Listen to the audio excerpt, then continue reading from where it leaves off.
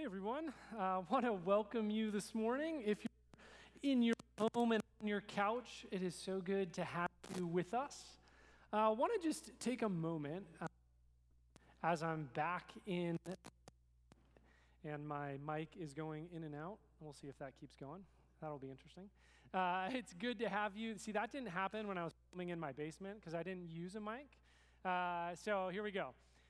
Anyway, it's good to be here. I wanted to take a second, actually, as we started, just to say one more prayer. There's a lot in the media and in the news right now, just everything happening with the police and in Minnesota and in Minneapolis, and just want to take a second and just pray, because I know it just grieves God's heart, just all aspects of that. So let's just take a moment and just pray with me. God, we live in a fallen and a broken world where people with power do things they should not do. And when we feel powerless, God, sometimes we respond with violence. And God, I just pray that on every side, God, you bring healing. God, you bring comfort. You bring justice. God, we pray for the people in power that they would do everything they can, God, to bring justice to a situation that is clearly wrong. And God, we also pray that you would be with all those who are looting and rioting, and God, you would bring peace and calm to them, because so many of the businesses that are getting hurt, God, are just innocent bystanders in all of this. God, would you show up? We need you. We need your strength, and we need your power, and we need your healing, and we need your grace. God, we pray that you would end all racial injustice in the United States. God, you would bring justice and healing and goodness to this country. In your name we pray. Amen. So this Sunday, we're going to be beginning a new series through the book of Ruth. Now, to be fully honest, I wasn't totally sure about Ruth when Aaron and I were talking about it, and he's like, we should do Ruth. And I was like, really? I don't know. But the more I've studied it, the more I am just so excited to get involved. Did you know that Ruth is the only book in the Old Testament that is named after a non-Hebrew, a non-Israelite? The story of Ruth and Naomi also has profound implications for the New Testament and the person of Jesus. Now, one of the things I learned as I was preparing for this message is that Ruth, even though I've read the book many, many times, Ruth 1:1 says that Ruth takes place in the time of Judges. Now, Judges is really interesting. Judges is basically this period of time after the Exodus. So this is after Joshua and Moses, right? But before Saul and David and Solomon. And on one level, this should be this optimistic, exciting, wonderful time, right? The people of God have entered the promised land. Yes, they've gotten out of Egypt. It's amazing. And yet, the phrase that often is in the book of Judges is this: every man was right in his own eyes. And what happens is that chaos actually results. You see this pattern in the book of Judges. The people go their own way, right? And what? Sorry, I'm getting this like massive feedback.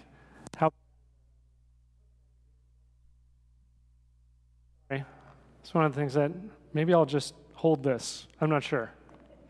Got to kind of figure it out. Give me 1 second. This is so awkward. There we go. We'll see if that works. All right. So back to Judges. Right. So we're in this book of Judges, and right, they're in the promised land. Should be exciting, but in reality, it's a time of great ethical ambiguity, a lot of unfaithfulness, and really questionable moral behavior. And there's this phrase in the book of Judges that says this: every man did what was right in his own eyes. And what happens is all this kind of chaos, unfaithfulness, and immorality happens as a result. As that happens, right, they call out to God in their distress, and then God sends a judge. Now, one of the things about judges, though, in our sort of modern world is we think of like gavels and courtrooms, but really a judge in the Old Testament, specifically in the book of Judges, is really about rescuers and deliverers. So what stands out after you finish the book of Judges is God is continually sending people in to rescue the Israelites when they start to go their own way and do their own thing. Now, why this is so important is that this is the season, this is the time when Ruth is written. Block, he's a theologian, in the New American Commentary says this: Ruth is like an oasis in an ethical wasteland. The time of Judges is when people are just doing their own thing. It's highly immoral. And Ruth, who's a Moabite, not even from the people of Israel, actually ends up living the way that Israel should. Block again writes this: whereas Judges has developed the theme of Israel's increasing spiritual infidelity, Ruth highlights the presence and nature of genuine spirituality during that same period. So you have this time of chaos and unfaithfulness, and what does Ruth do? Shows us hope, offers us a way forward. So the book of Ruth is divided into 4 chapters. We're going to go through, as we go through, we're going to divide them into 4 acts because it's a story. Today we're going to look at Act 1, Scene 1. This is how it begins. In the days when the judges ruled, there was a famine in the land. And a man of Bethlehem in Judah went to sojourn in the country of Moab, he and his wife and his 2 sons. The name of the man was Elimelech, and the name of his wife was Naomi. And the names of his 2 sons were Mahlon and Chilion. They were Ephraimites from Bethlehem in Judah. They went into the country of Moab and remained there. But Elimelech, the husband of Naomi, died, and she was left with 2 sons. These took Moabite wives. The name of the one was Orpah, and the name of the other was Ruth. They lived there about 10 years. But both Mahlon and Chilion died, so that the woman was left without her 2 sons and her husband. So the narrator tells us at the outset, right, there's this famine. Food is scarce, and there's this guy named Elimelech who lives in a place called Bethlehem. There's a little irony happening at the very beginning of this book. Bethlehem in Hebrew means the house of bread. And what happens? There's no bread in the house of bread, right? There's a famine. And Elimelech has a choice to make. How does he go about feeding his family? So we know from Leviticus 26 and Deuteronomy 28 that if the people of Israel go and worship other gods, right, this is before, right, God gives them the law, then they make it into the promised land. Now they're supposed to live into this law. It says, right, if Israel worships other gods, Yahweh has said he might cause the rain to cease. So Elimelech has this interesting moment where he needs to decide, is this famine caused by God or is it something else? Do I need to change my heart and my ways, or should I just go somewhere else to find out where there's food? The thing that's interesting, the author gives us no clue as to what really is happening behind the scenes. We don't know whether his choice is wise or unwise. What the author tells us is that Elimelech and his family go from Bethlehem to a place called Moab. Now, a bit of geography might be helpful here. Here's a map. So Bethlehem is situated about 5 miles southeast of Jerusalem. The text says the family are Ephraimites, which means they're from this area or region around Bethlehem. Now, the country of Moab was about 30 miles round trip directly east of Bethlehem, but you had to go around the Dead Sea. It's kind of like going from Wellspring past Prunedale to San Juan Bautista. But the thing is, it's not like neutral. It's not like someone moving from Pacific Grove and going up to Aptos. Right? Israel does not like Moab, and Moab does not like Israel. Even in the book of Judges, actually, there's this king named Eglon. He rules and oppresses Israel for 18 years, and he is the king of Moab. Right? So it's during this season that Elimelech takes his family and goes to Moab. Almost certainly they had high hopes, right? They're thinking, well, at least there is food there. But unfortunately, right, Elimelech actually dies. But all is not lost, right? Naomi has 2 sons. Right? They're going to keep her family and her family line alive. The sons marry 2 Moabite women. Now, just as an aside, this is actually prohibited in the law of Moses, but regardless, again, tragedy strikes. Right? 10 years later, both of Naomi's sons die. And this brings us to scene 2 of Act 1, verses 6 through 10. Then she arose, Naomi, rose with her daughters-in-law to return from the country of Moab. For she had heard in the fields of Moab that the Lord had visited his people and given them food. So she set out from the place where she was with her 2 daughters-in-law. And they went on the way to return to the land of Judah.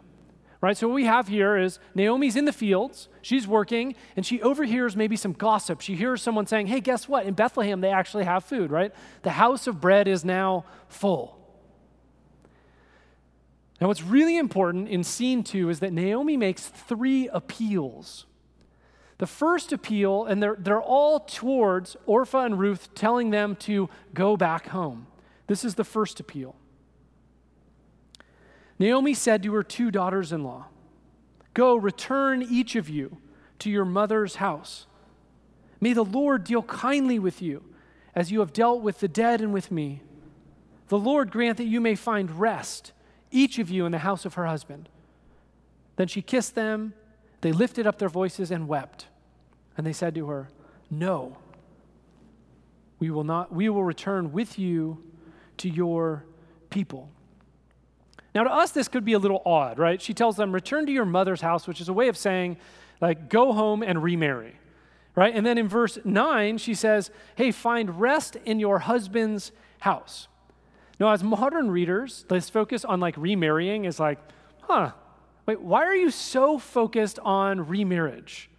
Right? For us, marriage is often about happiness. It's about love, right? Women, in our context, you can grab a job.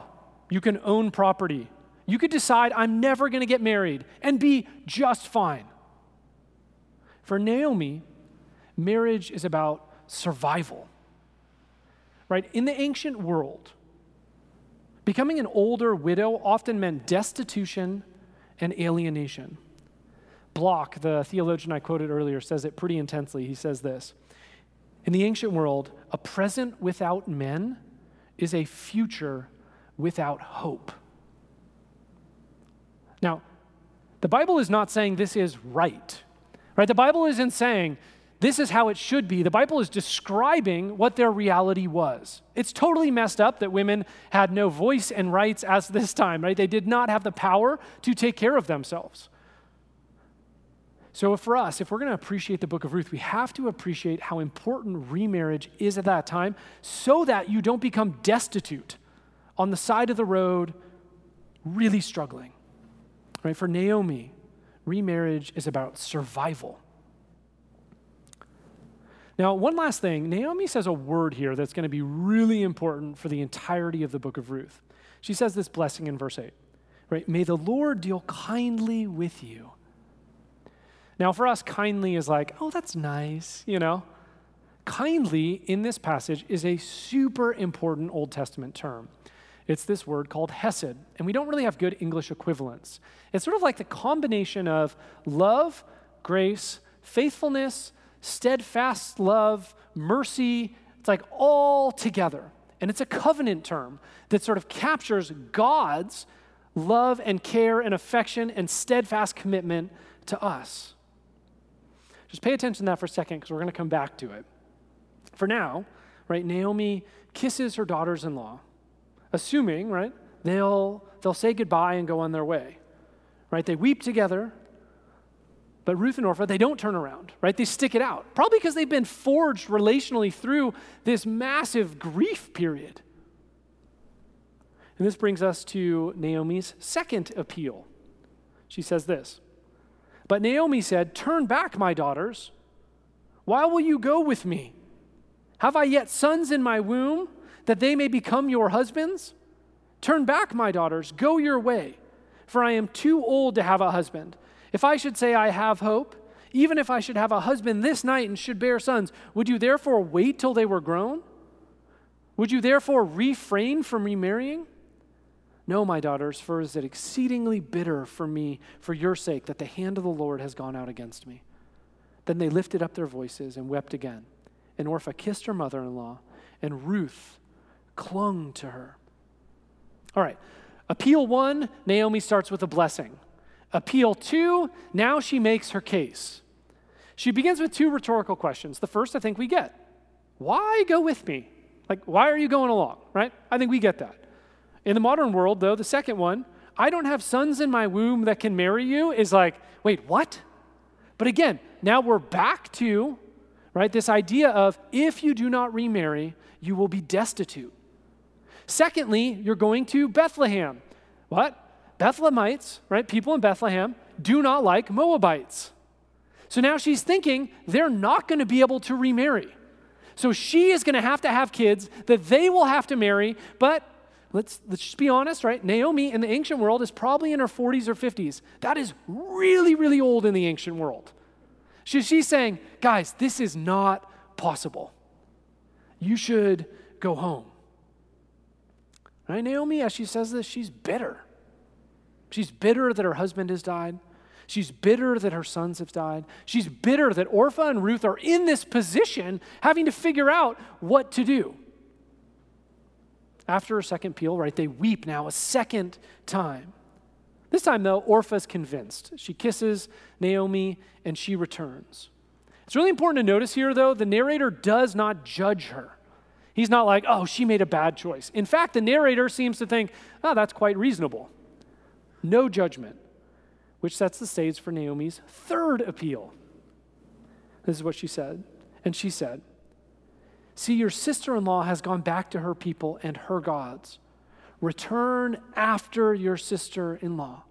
Right, so they're on this 30-mile journey back to Bethlehem. Somewhere along the way, Orpah starts walking back. And now Naomi's like, maybe she's in the distance. She's like, look, she's right there.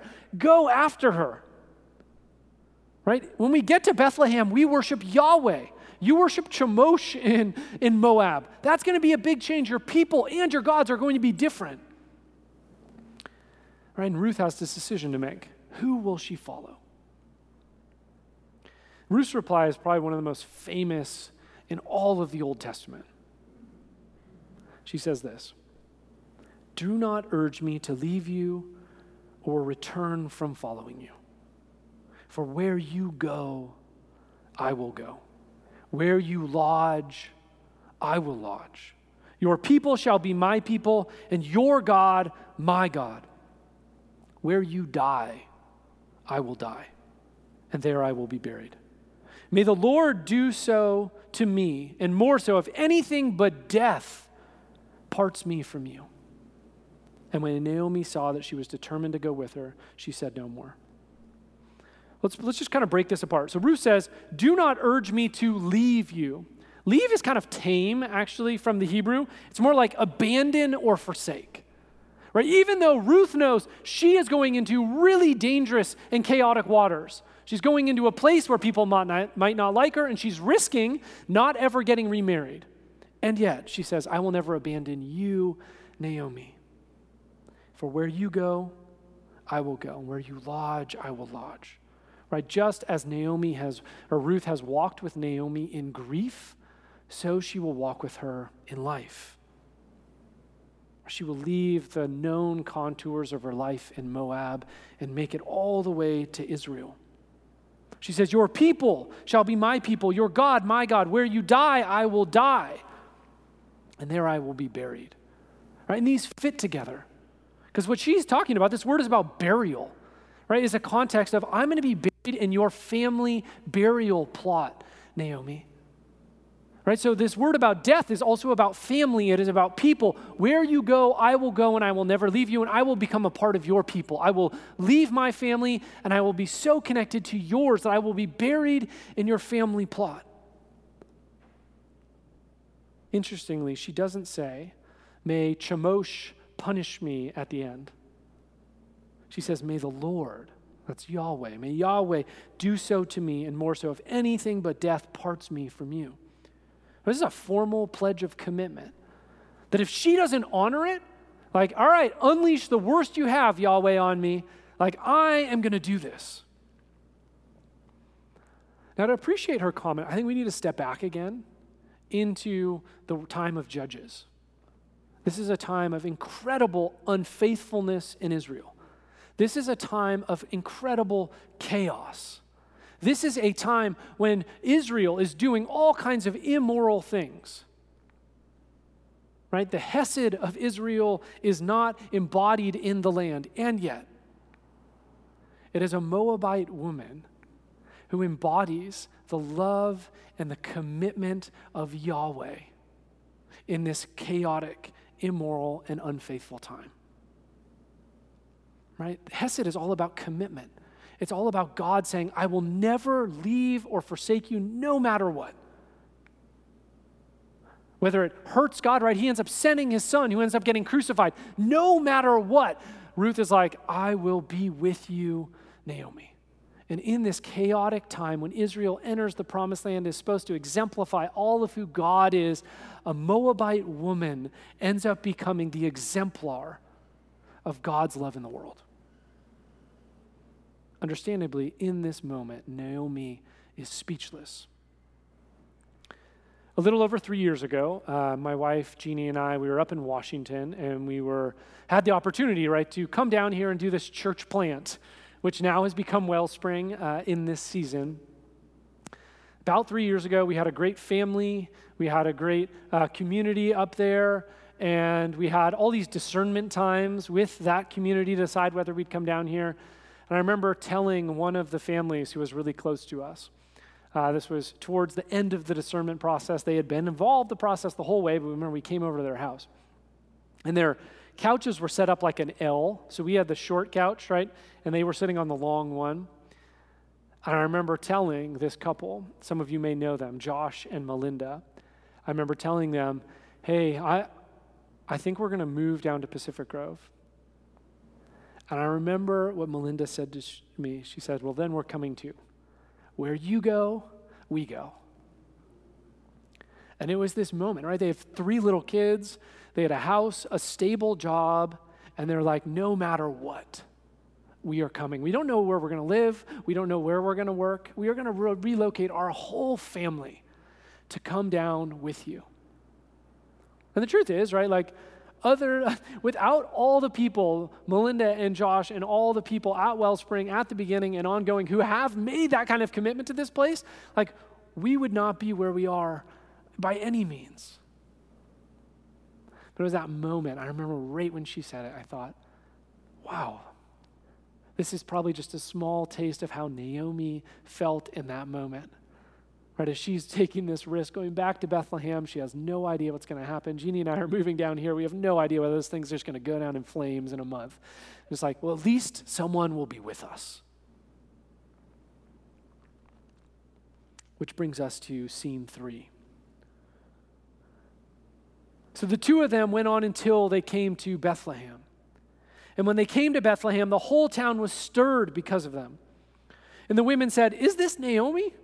And she said to them, do not call me Naomi, call me Mara, for the Almighty has dealt very bitterly with me. I went away full, and the Lord has brought me back empty. Why call me Naomi when the Lord has testified against me?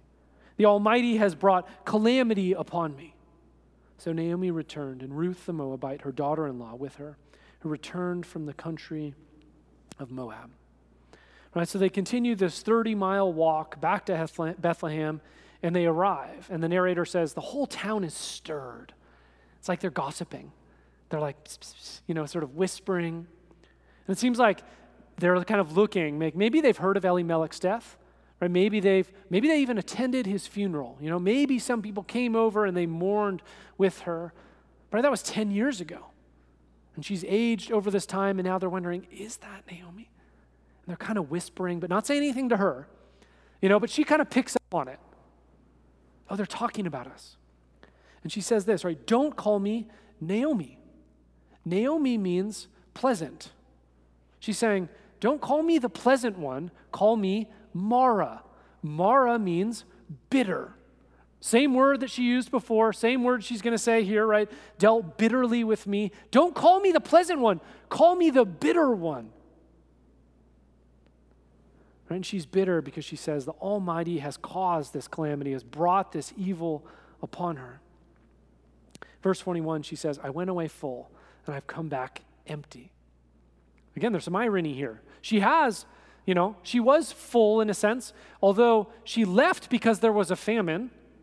So in some ways, literally, her stomach was not full, but she was married. She had 2 sons, and now she's coming back full of grief in this very powerless position, and she's just overwhelmed by her emptiness.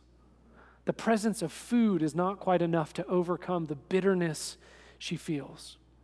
And this is true despite Ruth's heroic commitment, right? Ruth has this awesome commitment, but it doesn't make everything better. She's still bitter. Which then brings us to this question of, as Act 1 comes to an end, right? How does this relate to us? How does this story fit into our everyday life? I think there's 2 things in particular I want to highlight. The first is this, just the idea of commitment, right? When I think of Ruth's willingness to commit to Naomi at great personal cost, I just find it incredibly inspiring. In a culture where everyone is just doing their own thing, everyone's just looking out for their own interests in the time of Judges, Ruth embodies the love of God in such a profound way by committing to Naomi. And I think this commitment idea is really real for us, right? One, we're living in the shadow of COVID-19 where we are literally physically forced apart. 2, we live in a culture that is all about keeping options open, right? FOBO, right? The fear of a better offer. Let me wait. Let me wait and see if something better comes down the line. Or FOMO, the fear of missing out. Like, you got to RSVP to everything, right? And then drive yourself crazy because you don't want to miss out on anything, but you don't commit to any one thing in particular. The truth is, though, when the church doesn't take commitment seriously, it has significant implications. Right? One of the reasons that God established the church as a community of people, rather than just meeting with us one-on-one in a coffee shop, revealing himself one-on-one and never bringing us together. You get an island, right? He brought us together to be a community is so that we, like Israel failed to do, not do what was right in our own eyes, but actually commit to one another and exemplify his hesed, his commitment, his covenant faithfulness in the world. But when we just do our own thing, we actually undermine this. When our commitment isn't at least commitment to one another, isn't at least greater than the general commitment in the culture, we do not exemplify, highlight, underline the commitment and love of God through thick and thin in our lives. So I guess I just wonder, right, what does it look like for us to embody God's commitment to us, to one another, as a way of illustrating who God is in the world? And I think this is especially true as we shelter in place, because there's this inherent drift that happens relationally and in our hearts. As we just, day in, day out, week in, week out, we're just doing our own thing in our own house, on our own.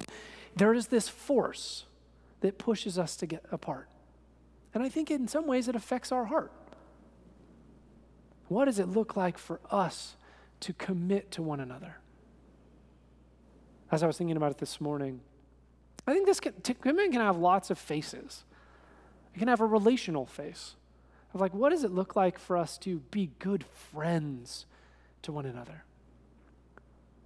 One person in our well community one day just like dropped off this massive meal, just like this. It was like a mind-blowing feast. And literally, I almost started just crying.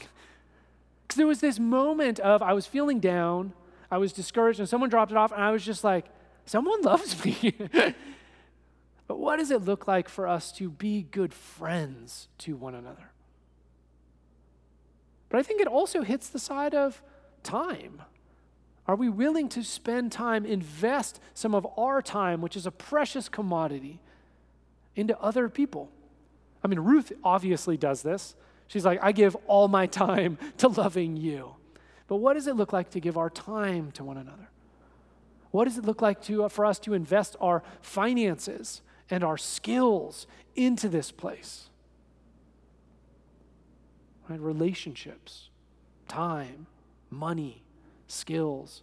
And I would say, as you're listening, Does one of those sort of, like you're like, oh, I nailed that. Pay attention to that one. What is that for you? What does it look like to take a little bit of time this week to consider what is God's invitation to you?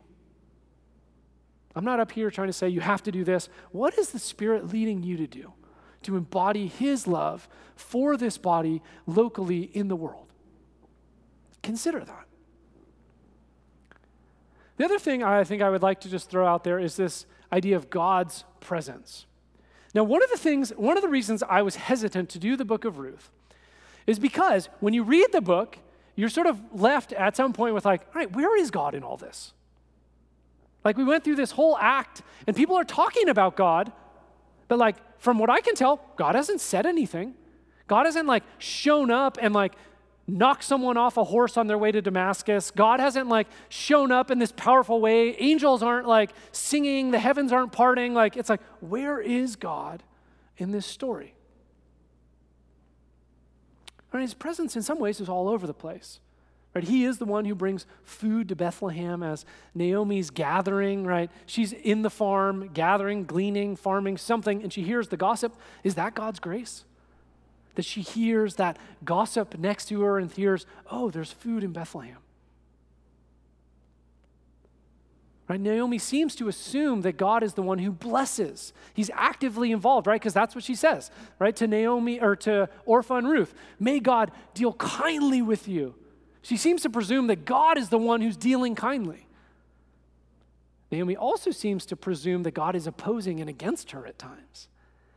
And in all those moments, the narrator, the story, is inviting us to say, where do we think God is in the story? Is He opposing Naomi? Is He a God who blesses? Is it just coincidence that she hears this in the fields, or is that God showing up in His grace to her?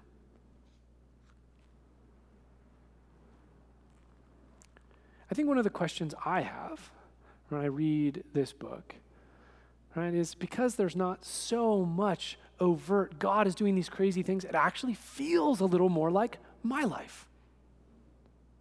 Like I have stories of God doing awesome, profound things, totally. But most of my day-to-day life looks a little more like Ruth. And now I'm on the side of, where did God show up in Ruth, and where is God showing up in my life? And the narrator in the story is inviting us to look for the presence of God in the story, and then as the story reads us into our lives, where is the presence of God in your life? Do you have a sense? When you look back over this last day, this last week, are there moments when you're like, oh yeah, I'm not alone. God is with me here. Do you know? One practice I have found helpful, and I've talked about a number of times, is called the examine. But it's a simple practice. It's in the morning, you wake up and you just say, hey God, please help me to see your presence today. Because I am a person who is pretty much blind to your presence. Help me to see your presence and hear your voice. And at the end of the day, take 5-10 minutes and just sit and say, all right, God, where were you today? And just allow God to guide, allow God to lead. Because the thing is, the presence of God is everything. And the story of Ruth invites us to consider where He is in our lives. As the worship team come back up, I'm just going to pray for a second. Just pray with me. Holy Spirit, I just invite you in this moment to come into all the houses on the peninsula and Marina and Seaside and Pacific Grove and Carmel and Pebble Beach and Monterey and Salinas. God, would you come? Onto the chairs and the couches, whether we sit alone or we sit with others, in this moment, would you come? Reveal yourself. Open up our mind to your presence, that we may see the ways that you are active and involved in our lives right now. And God, if we don't feel your presence, God, may we, with the courage that Naomi has, to say, God, I feel bitter. I feel frustrated. I feel alone, God, and I pray that you would draw near. Holy Spirit, speak to us as we go into worship, that we may hear your voice and know your goodness.